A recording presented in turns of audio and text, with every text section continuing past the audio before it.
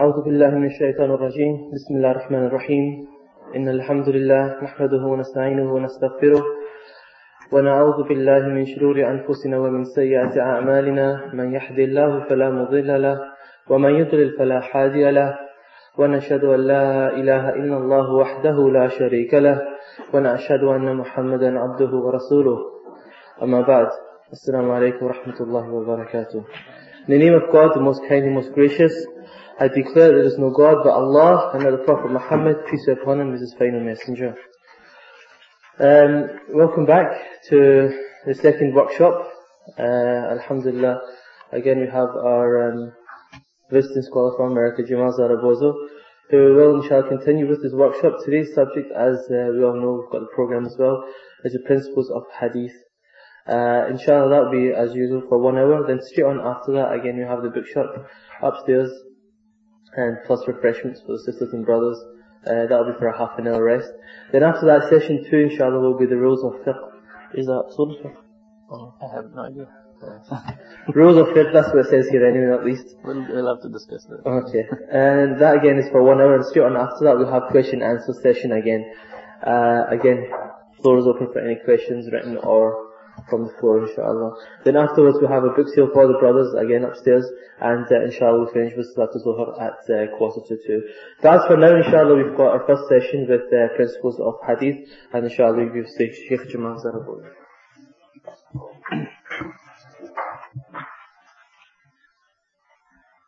إن الحمد لله والصلاة والسلام على سيدنا محمد وأشهد أن لا إله إلا الله وحده لا شريك له وأشهد أن محمدا عبده ورسوله. أما بعد. I've been given about 1 hour's time to give you all of the principles of hadith. Obviously that's not very feasible. So once again, inshallah, we just have to pick some topics of importance and try to understand these concepts, inshallah, given the time that we have.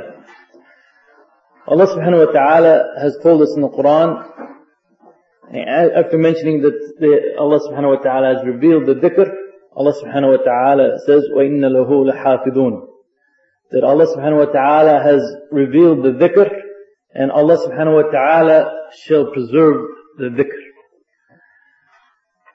Or there's some difference of opinion about what is meant by the word dhikr in this verse of the Quran. However,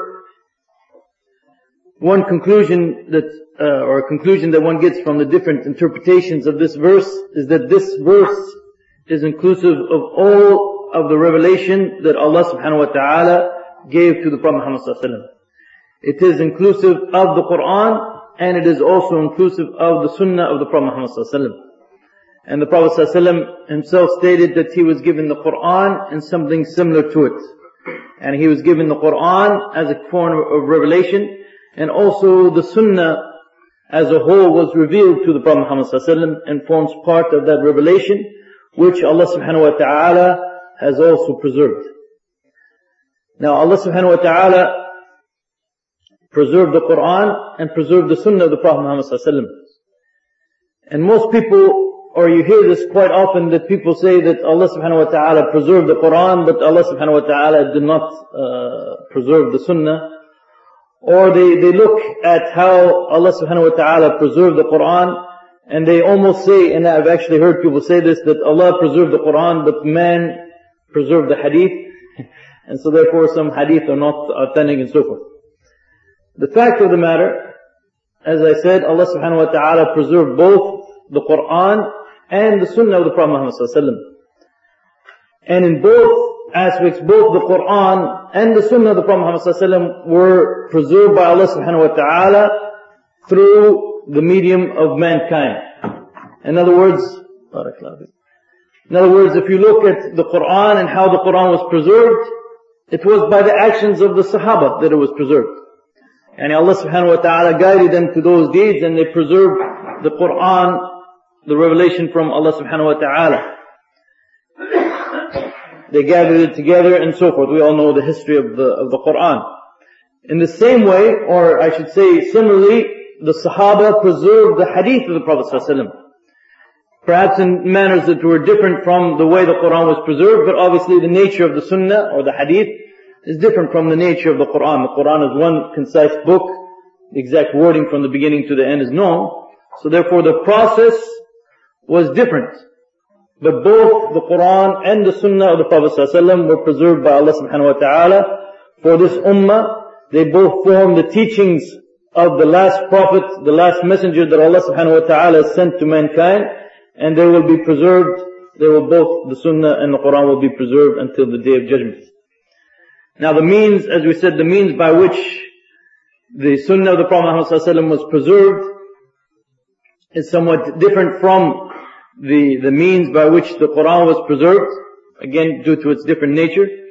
But we find, for example, the recording of hadith of the Prophet ﷺ and writing down the hadith of the Prophet ﷺ. This action of recording and writing down hadith of the Prophet ﷺ, this actually began during the time of the Prophet Muhammad ﷺ himself. And Abdullah bin Amr al-As, for example, one of the companions of the Prophet ﷺ, used to record everything that the Prophet ﷺ said. And some of his brothers said to him, and that he should not do that, because the Prophet Muhammad ﷺ is still a human being, and sometimes he might get upset or be angered by someone, and maybe he doesn't want what he's saying to be recorded.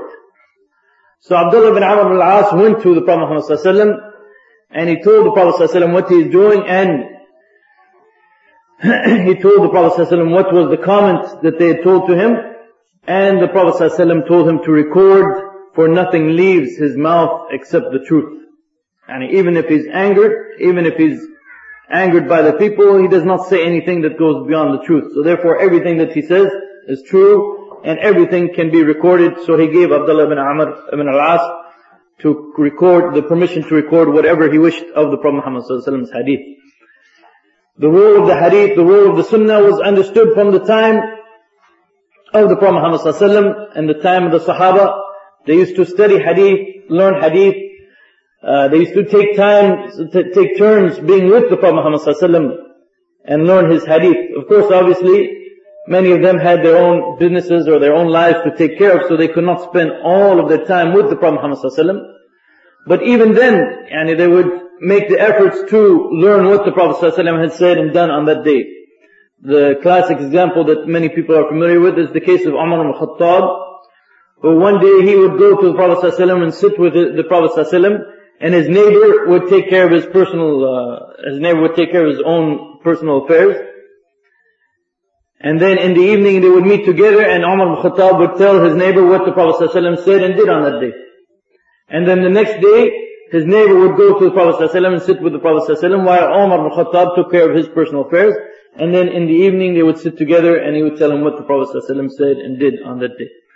And this adherence to the sunnah and this learning of the hadith of the Prophet ﷺ, as I said, this continued, started from the time of the Prophet Muhammad ﷺ and continued after the time of the Prophet Muhammad ﷺ. The Sahaba realized the importance of the sunnah, and they realized the importance of the hadith of the Prophet ﷺ and passing on that hadith in a proper fashion to the later generations.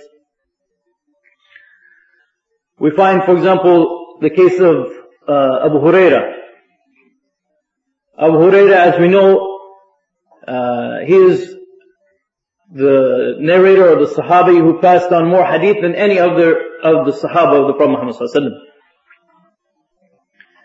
And in fact, the Prophet ﷺ made dua for him, and he said that if anyone folds his cloak out, he will not forget any hadith of his after that day. And Abu Huraira fulfilled what the Prophet ﷺ asked for him to fulfill, to make that dua happen for him. But even him, he would take the steps to memorize hadith and study hadith. Abu Huraira used to divide his night into 3 portions. 1/3 was for sleep, 1/3 was for prayer, and 1/3 was for memorizing and going over hadith of the Prophet Muhammad ﷺ. And as we said, he used to pass on hadith of the Prophet ﷺ and narrate hadith of the Prophet ﷺ more than the other Sahaba. And even this fact was known to the Sahaba at that time. And Umar ibn Khattab brought Abu Huraira in and he wanted to ask Abu Huraira to make sure that when he's narrating hadith of the Prophet ﷺ, he is narrating in the proper fashion, and he is not making mistakes or adding anything to what the Prophet ﷺ had said. So he called Abu Hurairah in and he asked him, do you remember such and such night? And do you remember what the Prophet ﷺ told us on that night? And Abu Hurairah said, yes, I remember what the Prophet ﷺ told us on that night. Abu Hurairah said, the Prophet ﷺ told us, Man kadaba alayya muta'ammadan falyatabawa maqadahu min an-nar. That whoever intentionally, falsely attributes something to me, he shall take his seat in the hellfire. So then Umar al-Khattab told him, you may go and continue narrating hadith. I just wanted to make sure that you remember this aspect when it comes to the narration of the hadith. Well, Umar al-Khattab, Abu Bakr, Umar al-Khattab, from the earliest times, they were concerned with making sure that people were narrating hadith in the proper fashion, and were not making any mistakes in the narration of hadith. In fact, many of the Sahaba, when they used to narrate hadith, they used to perspire out of fear that they would be saying something wrong on the authority of the Prophet Muhammad sallallahu alaihi wasallam. In fact, many of them used to do their best to avoid narrating hadith, so that they would avoid the possibility of making mistakes in narrating something from the Prophet Muhammad sallallahu alaihi wasallam. And in fact, there's some narrations of that hadith that I mentioned, Man kadaba alayhi muta'ammadan, that do not mention the portion that says muta'ammadan. There's also authentic narrations of that hadith that says, Man kadaba alayya falyatabawa maqadahu min an-nar. Because the word kadaba, and this means to state anything which goes against the truth, whether you state it intentionally or unintentionally. And to state anything which is incorrect, whether that is done intentionally or unintentionally, in the language of Al-Hijaz, and in the usage of the Hijaz, and to state anything incorrect falls under the word kadhaba. So they were very careful about making any mistake in the narration of the Prophet Muhammad sallallahu alaihi wasallam. And as I said, even the government or the rulers at that time, such as Abu Bakr and Umar and Uthman, they were also very careful about this matter. In fact, one time, Abu Musa al-Ash'ari, the Sahabi, the companion of the Prophet Muhammad sallallahu alaihi wasallam, he came to Umar's house to see Umar, and he asked for permission 3 times to enter. And he did not receive any response from Umar al-Khattab. So then he turned and started to go away. So then Umar al-Khattab came out and he saw him leaving. So he asked him, why are you leaving? And Abu Musa told him that the Prophet ﷺ had told us that if you ask for permission to enter 3 times and it is not granted to you, then you should turn back, you should return. So this hadith was new to Umar al-Khattab. As we said, none of the Sahaba were able to spend all of their time with the Prophet Muhammad ﷺ. So he was not familiar with this hadith of the Prophet ﷺ. So he told Abu Musa that if you do not bring a witness for what you have said, I will have you punished.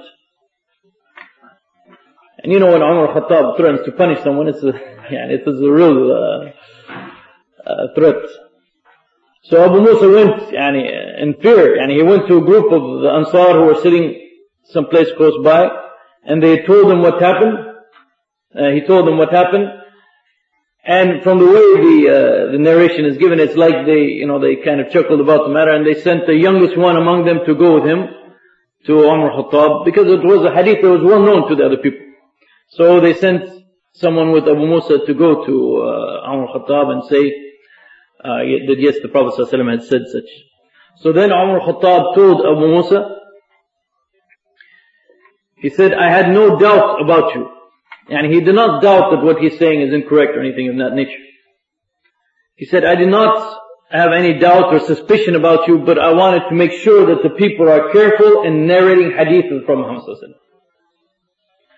So this idea, this concept of being very careful in the narration of the hadith of the Prophet sallallahu alaihi wasallam, as we said, it started, we can even take examples from the time of Abu Bakr and Umar and so forth, and the Sahaba themselves knew the importance of being careful in narrating hadith and checking each other's hadith and making sure that people are narrating hadith properly. And all of this developed into what are known as the sciences of hadith. And the different branches of this field. It is a kind of a wide field. It encompasses many different aspects. And as I said, and for this short of a time, there's not many of the aspects that we can get into. So after that kind of introductory discussion, I want to discuss basically just one aspect related to the principles of hadith, of the sciences of hadith. And this is what we mean when we say that the hadith is sahih, that the hadith is authentic. In other words, what is it that led the scholars to conclude that this hadith is authentic and we must accept it and we must act on it and we must live by it? Basically, the scholars have derived 5 conditions. That if a hadith meets these 5 conditions, it will be considered an authentic hadith. And these conditions, they developed over time, or they were formulated in a scientific way over time, like any other science. The science exists before the classification and the formalization or the discussion of the science. But these principles, they are based on evidences from the Quran, evidences from the hadith of the Prophet ﷺ, and the practices of the Sahaba. And also, what you could call, I guess, established logic. So if you have a hadith of the Prophet ﷺ, suppose you're living, for example, in the 2nd or 3rd century of Islam, like most of the major scholars of hadith lived. To study this hadith and to say whether or not this hadith is authentic, as I said, you must study it and see if it meets 5 basic conditions. The first condition is that you must be able to trace that hadith all the way from you back to the Prophet Muhammad sallallahu alaihi wasallam. And the chain of narrators, which is known as the isnad, the chain of authorities, must be unbroken. And the isnad must be muttasil. Meaning there is no one missing. This is long before Dawah never came along. There can be no missing link in the chain. And everyone, you must be able to identify everyone who has narrated this hadith back to the time of the Prophet Muhammad sallallahu alaihi wasallam. And when we see the other conditions, we will understand why this is an essential condition. If you study, for example, the books of the Christians and the Jews, you'll see that they cannot narrate what they have all the way back to, for example, Jesus. Even the 4 Gospels, what are known as the 4 Gospels, the well-known 4 Gospels, Matthew, Mark, Luke, and John, none of those authors, Matthew, Mark, Luke, and John, were companions of the Prophet Isa alayhi salam. None of them. None of them were eyewitnesses to what Isa alayhi salam did. And so therefore we have no idea, no way of knowing how they got their information about the life of Jesus. Who did they get it from? How can they trace it from themselves back to Jesus? But in the case of hadith of the Prophet ﷺ, as I said, every narration we have to be able to know who gave it to us and how did we get it all the way back to the Prophet Muhammad ﷺ. And with respect to all of those narrators in the chain, the second condition is that every one of those narrators must be what is known as adl, or they must be people of righteousness and integrity. They must be people who, from at least what we can see about them, they perform their obligatory prayers, they perform their obligatory acts, they stay away from the forbidden acts. They don't have anything in their character which would make us believe that perhaps they might lie, perhaps they are not careful in their narration of hadith. They have taqwa, they have fear of Allah subhanahu wa ta'ala. They would prevent them from being careless in the narration of hadith. And obviously every narrator in the chain must be of this quality. Must be adl. And 90% of the narrators is not sufficient. 80% and 75%. Every narrator in the chain must be adl. And a third condition for an authentic hadith is that every narrator in the chain also must be dhabit. He must be proficient. And for example, when he narrates from his memory, he is known to have a good memory. when he narrates from his books, he's known to have good writing and he writes down the hadith properly. Because it is not sufficient for someone to be pious, and this is not sufficient, just he is pious that we will accept his hadith. Because he could be very pious, but he is just not a person of knowledge, or is not the person in that field that when he hears something, he can transmit it in the same way that he heard it. So someone could be very pious, but he's not reliable in his narrations. In fact, Imam Malik once said that he finds more lies, or as we talked about, from the language of Hijaz, more false things coming from those people who are the most pious. Because many people at that time, they would dedicate themselves to worship and concentrate on worship, and they will not dedicate themselves to study and the proper study of hadith and preserving hadith and so forth. So they are very religious and pious people, but their hadith are not accepted. And the scholars of hadith, they used to test each other, or they used to, as in the case of Umar al-Khattab that we mentioned earlier, they used to study each other and make sure that people were narrating hadith in the proper fashion, that they were proficient, that they were not making mistakes in their narrations of hadith. We can even find an example in the case of Aisha, the wife of the Prophet Muhammad ﷺ.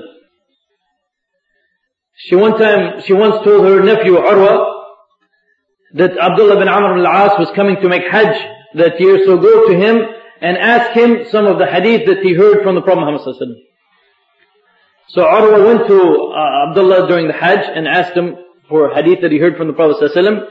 And one of the hadith that he narrated to Urwa was the hadith that the Prophet ﷺ stated that Allah subhanahu wa ta'ala does not take the ilm from the people by snatching it from their hearts, but instead He allows the ulama to die and they are not replaced with any new ulama. So this hadith that Urwa narrated to Aisha from Abdullah bin Amr al-As, again this hadith was something that Aisha was not familiar with. So 2 years later, Abdullah bin Amr al-As was coming to make Hajj again. And that was a common practice. One year they will go out for jihad, the next year they will make Hajj. So he's coming for Hajj again, so Aisha tells Urwa to go to Abdullah bin Amr al-As and to ask him about the hadith of the Prophet ﷺ, and to ask him about those hadith of the Prophet Muhammad ﷺ. So he went to him and came back to Aisha and he narrated the hadith in exactly the same way that he narrated in the first time. So Aisha said, now I am certain that he had memorized it exactly and he's narrating exactly as he heard it from the Prophet Muhammad ﷺ. So this was a hadith that she was not certain of, and she wanted to make sure that he's narrating it in the same way every time, that this is really something that he heard directly and memorized directly from the Prophet Muhammad ﷺ. And in fact, the students of hadith used to test each other. One of the ways there was two basic ways of studying hadith. One of the ways was for the sheikh to have either his book in front of him or from his memory. He would be narrating hadith to the people. And they would have one person who would be in charge of recording the hadith, and the others would listen closely. Because if you record, sometimes you do not grasp everything when you record. So they have one person in charge of recording, and the others listen intently to what the sheikh is saying. And then later, they will take that copy that the person recorded, and they will make their own personal copies from that copy. And they even had a system of where they would take roll. They would mark down everyone who was present at that occasion, and they would mark down the dates and so forth, and the hadith that the sheikh read on that day. And in fact, sometimes you will find in some of the early manuscripts after a hadith, you'll find a circle after the hadith. A big circle, and then you'll see lines drawn through that circle. This represents what they would do is at the end of the hadith, they would put that circle, and then every time they read that hadith back to the sheikh to confirm its wording, they would put another line through the hadith, through the circle, I mean. So sometimes you'll find that they read the same hadith back to the sheikh on many occasions to confirm its wording. And the second way of passing on hadith, the second common way of passing on hadith, was for the sheikh to give his book to the student, or for the student to bring his own book of the sheikh's hadith, and the student would read the hadith back to the sheikh. And the sheikh would approve of the hadith as he read it. So sometimes what they would do, in order to test the proficiency and to test really whether or not the person recognizes his own hadith, is when they're reading hadith back to the sheikh, sometimes they would include hadith, or they would include portions of the hadith that were not part of his narration. So if the sheikh just sat there quietly and just said, yes, that's my hadith, that sounds good, that's fine, they would know that he is not a proficient or is not a precise narrator of hadith. And if he's not noticing the differences that the student is putting into his hadith, then he is not a proficient or sound narrator of hadith.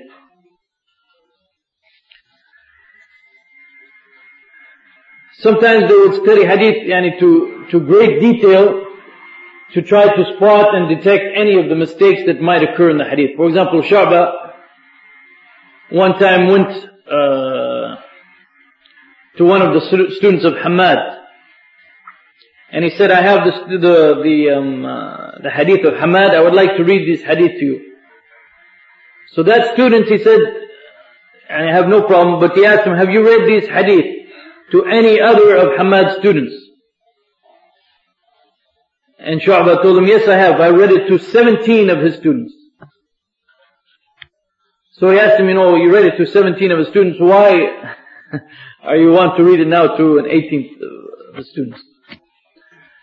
And his answer was, and Hamad was known to make some mistakes in hadith, some mistakes in his narrations. So he said, I want to be able to distinguish between the mistakes of Hamad and the mistakes of his students.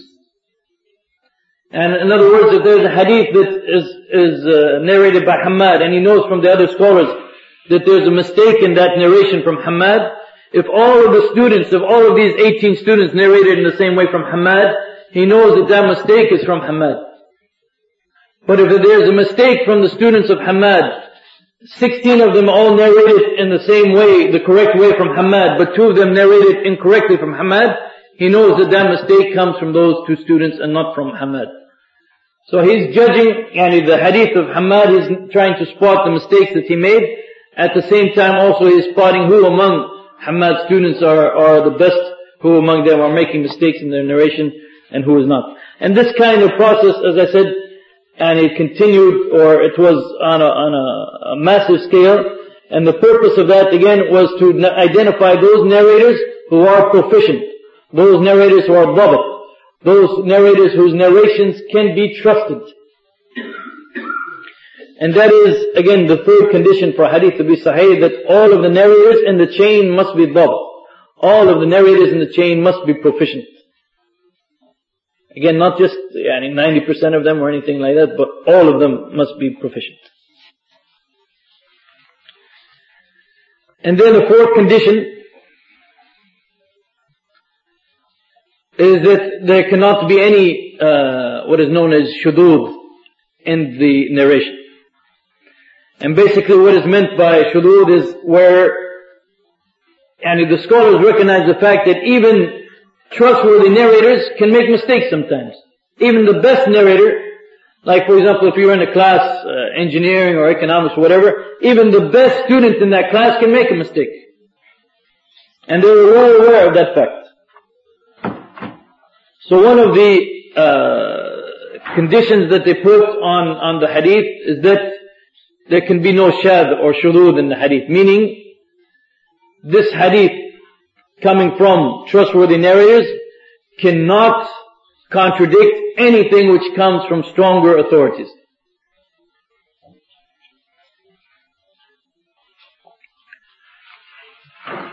For example, as we mentioned before, many times they knew the different settings of hadith discussions and who were whose students and what time they were his students and where they met with him and so forth. So suppose, for example, among Imam Malik's students, you have, or like in the case of Hamad that I mentioned earlier, but let's say among Imam Malik's students, if you have a case where there's narrations from Imam Malik or let's say Imam Malik himself. There's a hadith coming from Imam Malik. And Imam Malik there's no question about his soundness and his proficiency and his acceptability as a narrator of hadith. But he is one of a class of scholars at that level.